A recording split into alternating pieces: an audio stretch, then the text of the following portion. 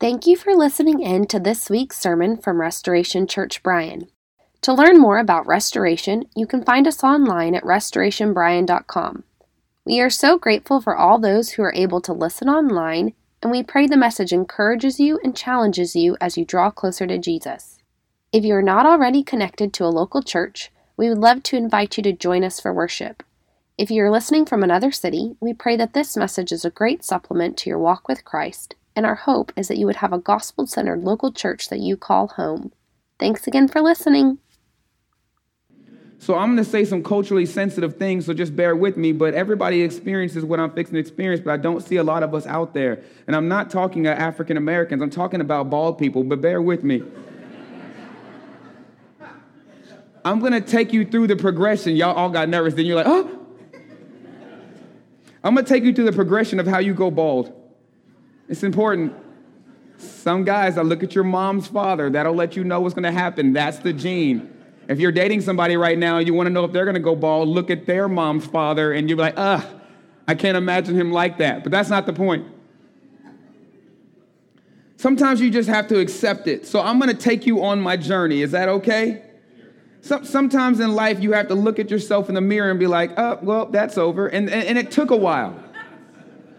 So even though this took a while for me, my prayer is that you will follow me along this journey, because I have a feeling that many of us won't accept the inevitable. That many of us struggle to accept when God says no or yes to what we want the opposite of. That many of us know what we think we should look like. I thought I should have a head full of hair, maybe even dreads on a culturally sensitive day. But God said no to that. The biggest thing, although joking aside, is that how many of us are ready for our no's? Or how many of us have played God only for the yeses? Only to get what we want from God. And when he doesn't do what we want, many of us struggle to worship the same way. Some of us skip church on the day in which we had a rough week because God had a lot of no's in your week. Some of us are wrestling with God right now. We're having our Jacob moment, but God is like, stop wrestling. I already gave you my answer. So I wonder if we look at this passage in detail, we will be able to discover the heart of a man who is willing to receive a no and still do the opposite. And this message is hard for me, even as I struggle with some things that my wife is going through, even while she's home, still struggling with some sicknesses. And I'm like, God, is the answer no? So even when I preach it, you may hear a little bit of not just the raspiness, but you may hear a little emotion. So don't be scared off. It's just me wrestling with the same passage. In verse 15, I want you to pay attention to some words. You know us DTS guys, we are very critical when it comes to this. Then the Lord struck the child that Uriah's widow bore to David, so that he was very sick. Before I even get into this first point, I want you to understand one thing. There's a couple words that matter. The word struck. So right now you should be questioning, like, did God really strike sickness into the child, or would he even allow the child to die? We all know that God can't cause death because he is life, but he can allow the consequences of sin, and he can allow and take that provision off in order for that child to experience death or sickness. So don't get confused here. I know that doesn't matter yet, but it will matter in a second. The second thing I want you to understand, it says Uriah's widow. This is important to the end of this sermon. So even if you're in your Bibles, take notes and underline, because that name may change. But it says Uriah's widow. We all know why it's Uriah's widow, because in the passage before this, Nathan had to confront David about doing what? And we're going to have to be a little bit adultish when I say this, but we all know that David took advantage of Bathsheba, who was Uriah's wife. And when we say take advantage, that's putting it nicely. He used his power to persuade or power to abuse a woman in order to have her what was not his, that was Uriah's. So when it says Uriah's widow, it doesn't necessarily sound like it's David, does it? And then in that instance, they had a child. This child was now struck to be sick or allowed to be sick under the provision or the lack of provision from God. David, therefore, here it goes. David, therefore, inquired of God. So I gave you the situation. I gave you the circumstance. So right now, before I even get to what David does, how many of you have a circumstance in your life you are asking God to do something for? Sometimes we come to church praying that we're meriting our way into God's provisions. Meaning if I attend church and if I do what God says and I read the Bible once a day to keep Satan away, all of a sudden God's going to do exactly what I want. But right now, many of us in this sanctuary are probably wrestling with, will my marriage ever get better? Will my singleness ever get better? Will my college experience ever get better? Will my depression go away? Will my anxiety go away? Will my fears go away? Will I be the same person I am today? Will the vision that I have for my life, the job that I want, all be different? And sometimes you have to inquire because you don't know. That's the first thing you need to understand. Are you okay with not knowing? And many of us in this room, if you're like me, we have anxiousness because we don't know. We have fears because we don't know. You don't know the result of your obedience, do we? Many of us are scared to obey because we'd rather control the results, because we'd rather say, you know what, at least it's under my control. But the beauty is inquiring doesn't require you to do anything but ask. So all David does here is it says, I'm putting in a request. Prayer lives change circumstantially, don't they? When life is good, we pray less. We, including me, we pray less when life is good, but when something in your life is sick. Many of us have said, you know what, let me pick up my prayer life. And sometimes you have to ask yourself a question. If you only talk to God when you need something, then is that really a relationship in the first place? Is it a relationship when you only talk to the person when you need something? If somebody did that to you, many of y'all would say what? They're abusing the relationship. That they only call me when they need. But let's get off of that. That's just about prayer life. You don't want that rabbit trail. And it says, David inquired. It means I make a request. But then he changed it or got a little more desperate. He said, of God for the child. And David fasted and went and lay all night on the ground. See, even if we're going to get to the end of the story, because you already read it beforehand, it's kind of like you already know what's going to happen, so I apologize in advance. But I wonder, when was the last time you fasted at the feet of God? So we can get there about the fact that it didn't work, and you're like, well, Pierre, this is a horrible story. You're fixing to tell me that the child died anyways, and I know that. But I often question if David is a man after God's own heart. Have you ever noticed that his relationship with God was so pointed? Have you ever noticed that he had an intimacy with God despite his sin? Have you ever read Psalm 51? Have you ever read Psalms 119 where it talks about the intimacy that he desired, or Psalm 42 where he's talking about he pants for God? How many of us have that desire? Or is your desire only fulfilled when you come here on Sunday? Because if it's a weekly relationship, that's not a relationship at all. That's attendance. But let's move on. It says he went before the Lord and he fasted. Fasted means a lamentation, that it wasn't just a fast where you remove food. It was a purposeful fast. Now let's get this out of the books already. Fasting is not a magic trick. So while you wait, okay, I'll put it like this. I told you it'll be a journey. I saw it, guys. Look, don't lie. Everybody that's been balding or balded or tried their best, we saw it coming. And unless you're just extremely ignorant and don't have a mirror, but you see it. Mine was a little different, though. Mine came from the back to the front. It was a stampede. It went forward. So at first you didn't see it, and then my barber would cut my hair. So this is where the culturally comes in. Barbers in African-American culture have a tendency to be very talkative. And my barber's known me since I was 9. So he said, uh-oh.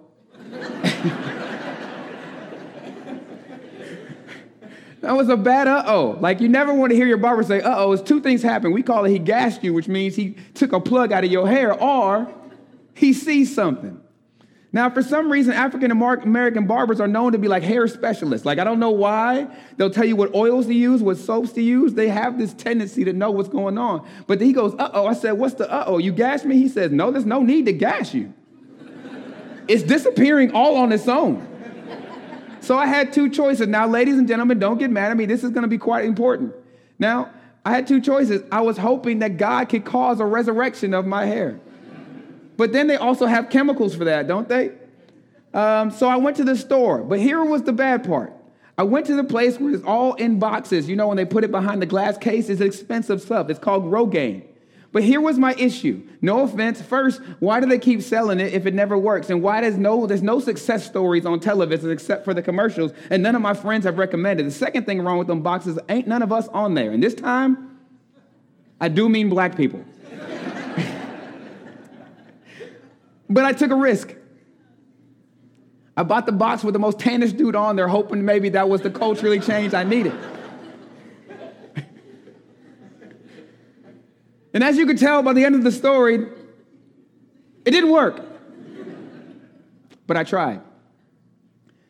I wonder how many of us try. When was the last time you fasted because you were petitioning God? See, fasting becomes so trendy. You do it in the beginning of the year, but fasting is you going before God, letting him know your request. Also, you recognize that what? You're letting him know your request at his will. It's not a magic trick. That means, are you desperate enough for God to say, God, this is just me and you, but I need to remove something so I can have all of you? See, the reason why you take food away, the reason why you don't eat is not so you can go on a diet. It is so that you can tell God, I will remove what I think is a necessity so that you can fill me with what is necessary. See, David already knew that there's been moments where God has had grace in these moments. There was moments in the Exodus where he would say, you know what? I will relent. And we also know the scripture that what he would say is that God is loving kindness is everlasting. And he also knows scripture that would say what? God took away his anger because he knew his anger wouldn't last always. So what David was petitioning was not a magic trick, but on the character of God. Pay attention to these facts, ladies and gentlemen, because sometimes we're petitioning God not on his character, but on our desires and on our wants. We're fasting for things that we want, but not fasting for a God that is necessary for who you need to be. He knows what you need, but let's move on. It was a denial of self. It was a demonstration of remorse, watch these words, for his sins. So fasting wasn't just to say, I want something. Fasting was also to say, God, I am desperate because I recognize my sin. And this, I know, you're like, Pierre, get to the point of the passage, and we will get to the meat of it before I run out of time, because there are also some culturally sensitive things about African-American church that I have to be cautious of. He fasted, he went, and he lay on the ground all night. If you know the better choice of word is, what is that word? Is prostration. He wouldn't move. See, prayer is good. And you ever notice that the Bible never says bow your head? Why do you bow your head? Bowing your head is a sign of submission and humility. It's like you go before a king. What's the first thing you do? You put your head down. It's not to look you in your eyes, but when you prostrate yourself, you're saying, I have no position of power. So a king had to say what? God, I'm at your mercy. I have no position of power, so I go to the lowest place you can go. So I ask this simple question. When you pray and you're desperate, how many of us go to the lowest position of power, recognizing that you lost it? But second thing I'll ask in that same moment is, why does it take something desperate in your life to happen before you hit your knees? That's an everyday occurrence where you need God. You can't control life. And once we start getting that, you will hit your knees more often. We get into a point in America, and I'm only speaking of America, we think we can control outcomes because our life isn't that bad. We have things to fix problems. We have saving accounts to fix. We have emergency savings accounts. We have Dave Ramsey who can tell you how to save your money. We can fix our own stuff. And God is like, that's what makes you not hit your knees. But it's not until God has to make something sick, make your marriage falter, make your relationship you thought was your steady rock when he was supposed to be start to falter. It's not until you couldn't have kids or you think you can't have kids. It's not until you need God to open up a womb. It's not until you think I was supposed to be married during the pandemic and now I can't. That's when we hit our knees. But when was God all powerful enough for you to hit your knees even without him doing something? So I pray that many churches will start laying on the ground. If anything you know about our world, more churches should be praying more than they ever should, because we're more divided than we ever have been. We have let this world divide us, but that's because people have stopped praying to a God and started praying to a political system. And I'm not talking either or, because we know I don't subscribe to either. And then he says this, the elders of his household stood beside him in order to raise him up. Oh, this is beautiful. From the ground, but he was unwilling and would not eat food with them. They were even trying to get him up. Put it like this, take your accountability partners trying to get you off the ground because they think something's wrong with you, but you say, hey, I don't need to get up because this is exactly where I belong. Our prayer lives are so short. Our fasting is cut short. It is put on time limits. We have said, you know what? Our spiritual disciplines are loose. We are struggling as Christians, but the heart of David is real. Not even the people who are supposed to get me up can get me up when I'm going before God's throne. And I don't know if this is me or not. It wasn't until I was sitting in the back and I realized that my wife is still sick today. we're fixing to leave and go on vacation together. And I honestly, that's when I started praying. I was like, why did I prayed when she went to the doctor? They found nothing. That's a praise report. But then she's still not feeling well. And I'm like, I don't understand. So I prayed again today. And not for the vacation, just so they can find something or just so God can heal her. But why does it take a sickness? Why can't it just take us reminding us of the word of God? Why does it take something drastic? And can I answer that question for you before we move to the next point? It takes something drastic because we don't necessarily want all of God. We just want the healing portion of him. Now, if I can subscribe that to the New Testament, when were the crowds surrounding Jesus? It's when he was healing people. But then who was left when he stopped? The disciples. Have you ever read the text and it says, and the crowd was around him? And then he turns to his disciples. My biggest prayer for you is that he turns to you because you're still there when the healing stops. Now, it goes a little deeper. That happened on the seventh day that the child died, and this is where we have to transition. And the servants of David were afraid to tell him that the child was dead, for they said, behold, while the child was still alive, we spoke to him, and he did not listen to our voice. How then can we tell him that the child died, since he might do harm to himself? But when David saw his servants whispering, David perceived that the child was dead. And David said to the servants, is the child dead? And they said, he is dead. This is probably one of the saddest parts of this message. So many people in our church have struggled with stillborns or miscarriages, and you look at this passage and see the woman and the man break.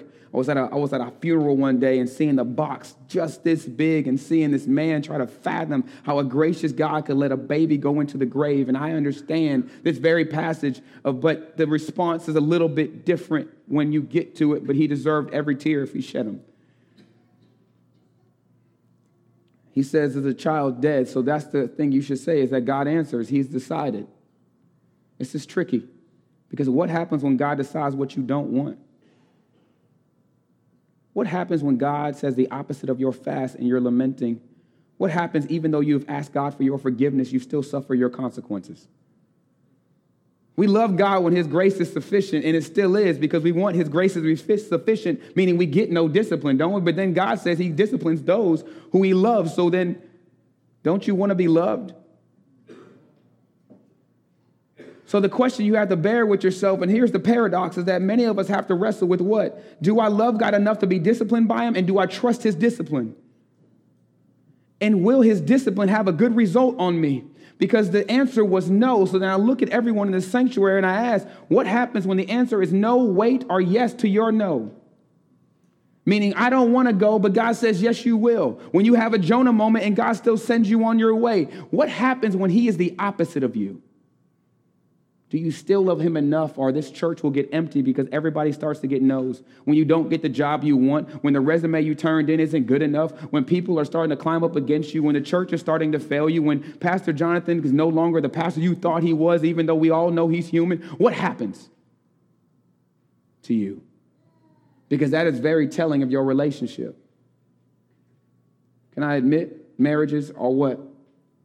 Failing at a rapid pace. We have the same divorce rate as non-Christians, and it shows that people don't understand what it means to bear up under. We are very temperamental. I'm not talking about exaggerated circumstance. We all know there's those. There's sin. But I'm talking about those ones where we're just having irreconcilable differences, and it just shows you that's exactly how we treat God. When it gets to a point where you can't agree with God, you'll leave. But not David. So this is what happened in the same journey, my barber said, uh-oh. I said, uh-oh, the Rogaine didn't work, and now we're here. I'm in front of the mirror, and I'm looking at myself. And it's time.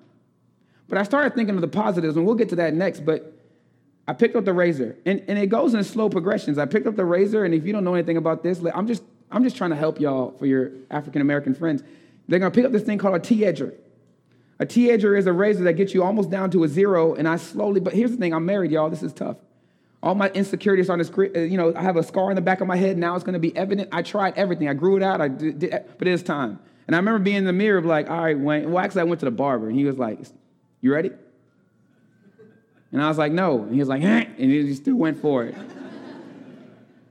And I saw all my beautiful locks, okay, not locks, but strands, fall onto the ground. Because I had to accept it. It was over. I did everything I could. So as some of y'all see the strands of your life fall on the ground, are you accepting it? When you see the very thing you thought you could hold on to never make it. When you thought the things that could grow back are not growing back. When you see those things start to fall on the ground that you never thought your hair belonged in, or at least if it did fall, it would grow back. When nothing grows back in your life, are you okay with it? When that relationship you keep trying to salvage over and over again, when you keep going back to the same person over and over again, even though God said no like 6 months ago, and you keep sending those gentle text messages, thinking you can win her or him back, and you started to realize, man, that is on the ground. It is dead. Now, but this is his response to this, because after a while, you have to at least start cutting your hair off. It's over. Verse 20. So David arose from the ground, washed, anointed himself, and changed his clothes. Now, remember what they thought. They thought he was going to harm himself. Well, let's talk about our culture really quick. Before I even get to David's response, let's talk about what they thought he would do. And my prayer is that Christians are this. Is that I understand some of y'all probably went through depression. I know I've had my low moments. And I'll admit that there's days when I cry. I can tell you I'll cry and I don't even know why. I know it's there. But there were moments in my life where I would cry, I would weep, and then I wouldn't worship. And I know that people probably think that Christians should be down. I pray that when your friends see you, they be like, if we tell him the news, he's going to commit suicide, but they don't know your God and they don't know y'all's relationship. My prayer is that you're the opposite of what I'm fixing to say, or you're exactly what David does, but you're not the guy who says, you know what, I end life based on circumstance, because David changes the script. He said he arose. This is what I want you to understand. It's time for some of us to get up. This is David's response to God's answer. So then I'm asking you right now, how many of you are getting up off the ground when God says no? Or how many of us are still weeping, mourning, and in depression when God has already given you your answer? It's time for us, Christians, to show the world what it looks like when circumstances aren't favorable, but yet God is. It's time for us to show people that there's still hope, even when we think it's hopeless. It's time for us to start showing people what it means to have faith and not just circumstantial. It's time for us to be in the middle of the lake and seeing the storm surround us, but we know we have a God who is asleep, so let's start going back to sleep. It's time for us to rise up and know that everything's still going to be okay, even if your answer is no. So let me ask you again, are you up today? Or are you still broken and weeping when you know the answer? So let's get up. But not only did he get up, he washed himself. David hadn't bathed, he was in sackcloth. So that means he was not necessarily taking care of himself, but you got to also remember he wasn't acting kingly. Kingly were supposed to be what? They were supposed to be in their garments. They're supposed to be taken care of. He was not in his garment and he was not bathed. So what does he say? It is time for me to return to what? Form. Look, your wife may never change. Your school may never change. People may never change. But my God can change you. And it's time for some of us to get back to our duty. Some of us are waiting for God to answer our prayer before we do something. But it's time for you to pick up your own razor now. You know the beauty of being bald? I shave my own head. I save $30 every 2 weeks. I don't have to go to the barber. I feel for my guys when they walk in there, have to set appointments. That's not me anymore. My appointment is in my shower with this guy named Vic, and it goes away. I said Vic, by the way, with a B. I just want you to understand something. It's time. Because I look at Christians, I look at myself, and I remember the time my daughter, they thought she had Down syndrome. Not that that's a negative thing, that's a positive thing. And oh my gosh, she was beautiful. And I didn't worship. I didn't get up. I was a youth pastor. I didn't talk to nobody. I didn't want to see my youth. I literally sat in the back of church, cried, and left. I couldn't do it. I couldn't worship. I couldn't get back to form. And it wasn't until God said no, like that was a positive thing, because we all know Down syndrome babies are beautiful and loving. It wasn't until God said that she didn't have Down syndrome that I start worshiping again. I could not return to form until God gave me my answer. So I'm asking you today, are you better than me? I hope you are. That you will return to your kingly position, because you are still called to be a high priest. According to 1 Peter chapter 2, verse 9, you're still called to be what you were called to be, and that was not circumstantial. You're still called to be disciples, even if God takes you through your rough patch. But let's move on. Because the last time I checked, he said he takes you through valleys, doesn't he? There's also green pastures, but isn't there valleys? Stop only enjoying the shepherd when he takes you to your green pastures. Enjoy the valleys too, because he's still there. Not only did he wash himself, but he anointed. Anointed is critical because it means that I am indicating that my mourning and my distress is over. Oh, this is critical for your understanding. He went back. Not only did he wash himself, he anointed himself. Not only am I getting back to form, taking off the dirt, but now I'm anointing myself. I'm saying, hey, I'm no longer mourning. It was the opposite of what they thought he would do. Your mom used to tell you, don't cry over spilled milk. But some of us are still weeping over spilled milk. You can't put milk back in a carton, or nor should you. But some of us are still trying to sweep milk back together. My prayer for you is that you're just like David. Not only he said, hey, I'm anointing myself, indicating in the morning our distress is in fact over. But now he's saying this, he came, oh man, into the house of the Lord and he worshiped. Wesley, right? Wesley was talking about coming before the Lord in worship. And I saw hands raised and people worshiping, but I also think a church should not only rejoice, but I think a church should be able to cry and worship at the same time. The church is for the broken. It's not so when you're put together. You should be able to walk into this church at Restoration Church in Bryan, Texas, and you should be able to weep and cry over your marriages. You should be able to say it's not fixed. You should be able to say my school's not fixed, my depression's not fixed, my anxiousness not fixed, but I'm still here and my hands are still raised. That I'm still okay with the fact that it's not okay. But my God is better than okay. Because we go back to the same scripture. He said the thorn is in my side, but then he says his grace is sufficient for me, that my power is perfected in the weakness, so you can worship at your weakest and brokest spots. Then we can go to Isaiah 57 where he says, I dwell on high, but I also dwell down low with those who are broken and contrite. Broken means crushed into pieces, that my God sees you when you are crushed and he dwells with you. So you can still worship this God. I can still come in here and preach because I know I have a God who loves me past my wife's sickness, who's okay with me being me. It's okay with me being broken and crushed. I can still worship with you. Let's stop making God circumstantial, because I want us to be just like David. We can worship at our worst. The restoration, we're full of people who are not perfect, but people who worship a perfect God. People who know they're broken and still come. People who know their life is not put together. I'm tired of put together churches because it's all fake. I want this church to be filled with people who worship with tears in their eyes, knowing that something's not working. And also knowing that there's no magic trick to fix it. How many pastors have promised a fixing spell or potion, but that don't work? Worship.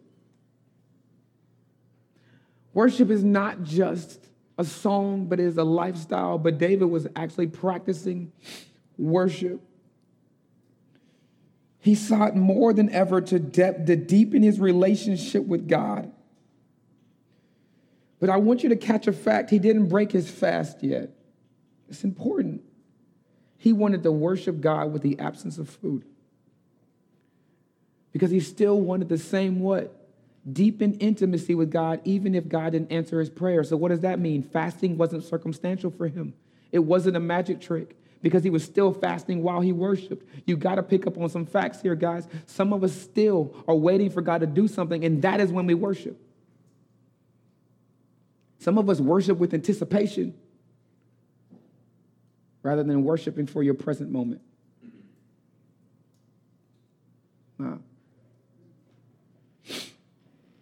But let's get to the reason before I run out of time.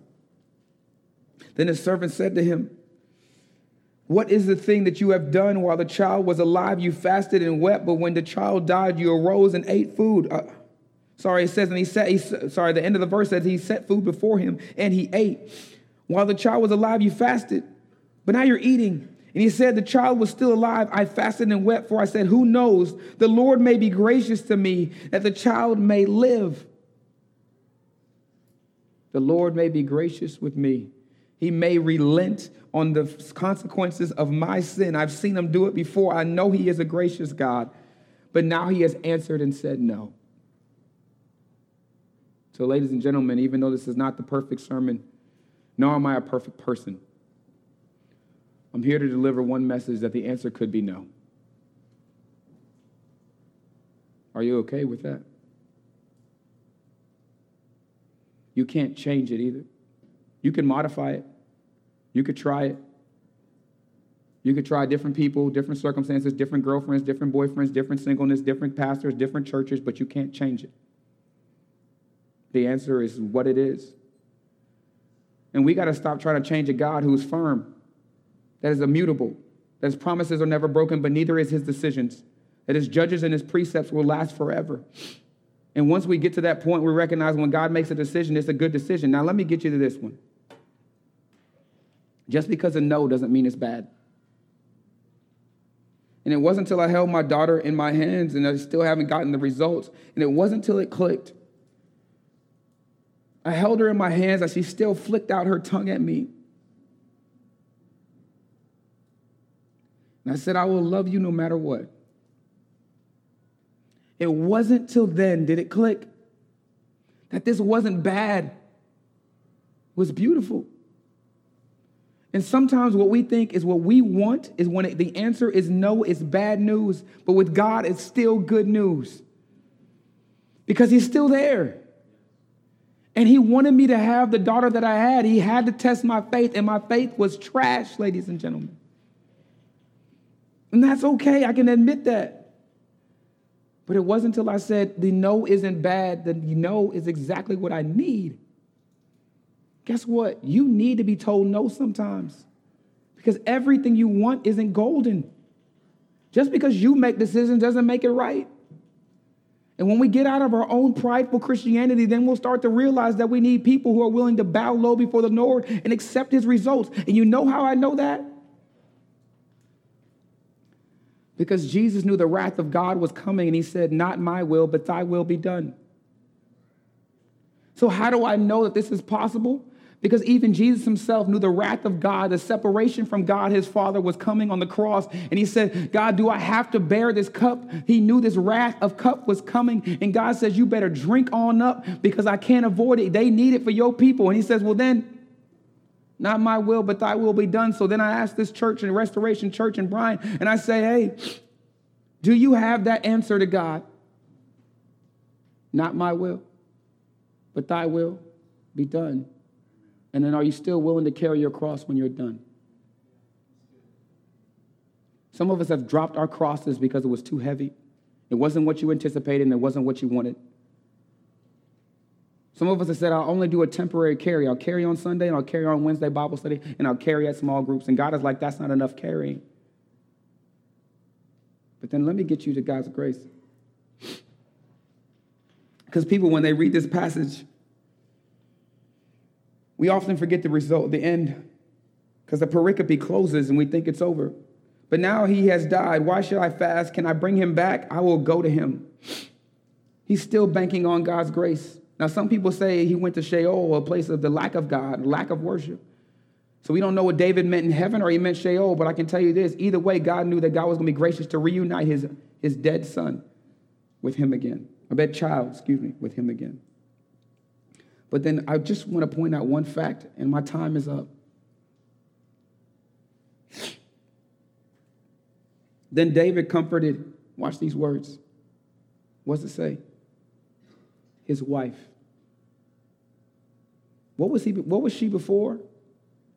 Uriah's widow. And what is she now? His wife. That even in his sin, God is still allowing restoration. And then she bore a child we all know was named Solomon. And that son is the same one as in the Davidic line who reigned in peace. And that Davidic line led to our Savior, Jesus Christ. So don't tell me God is not a God of restoration. So even if he gives you no, it doesn't mean he doesn't have a plan. It doesn't mean that he's dropped you and forgot about you. It just means that his plan is different than yours. And guess what? His grace is sufficient because what was once his sin is now his wife. And what was once is dead is now alive. Because what you once thought was dead, just because it wasn't the way you wanted it to go, does not mean that God is dead, nor is his plan. I was talking to my wife yesterday. We're on a date. Kids are at the grandparents'. It's good times. Went to get tacos at a food truck. That's the only way to celebrate. With her, of course.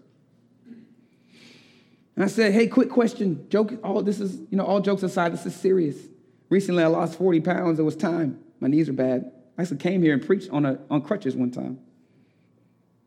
So I lost 40 pounds. I said, hey, babe, get my hair back, but gain the 40 back, or stay bald and stay thin.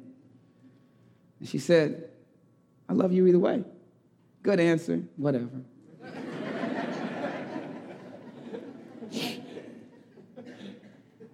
Because I shave my own head now and I'm bald. There's no critiquing. I thought about maybe growing out the sides because I have this thing called a cul-de-sac, so it doesn't grow on the top. Only has houses on the sides. I was like, maybe if I just dread it and pop it over, some people do cone over. Black people can't. And she said, I love you either way. Then I look at my God, and his answer is no. And guess what he says to you?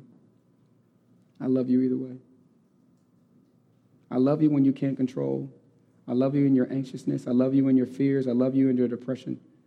I love you in your brokenness. I love you while your marriage is not perfect. I love you while Restoration Church may never be perfect. I love you still. So even if you lost everything, even when the answer was no or the opposite of what you wanted, even if right now it's still wait while you fast and you weep and you sit on the floor waiting for him to answer, even if you don't know the answers today, guess what? My God still loves you. So what you once thought was dead can still be alive. It just may not be the way in which you want. Can we pray together?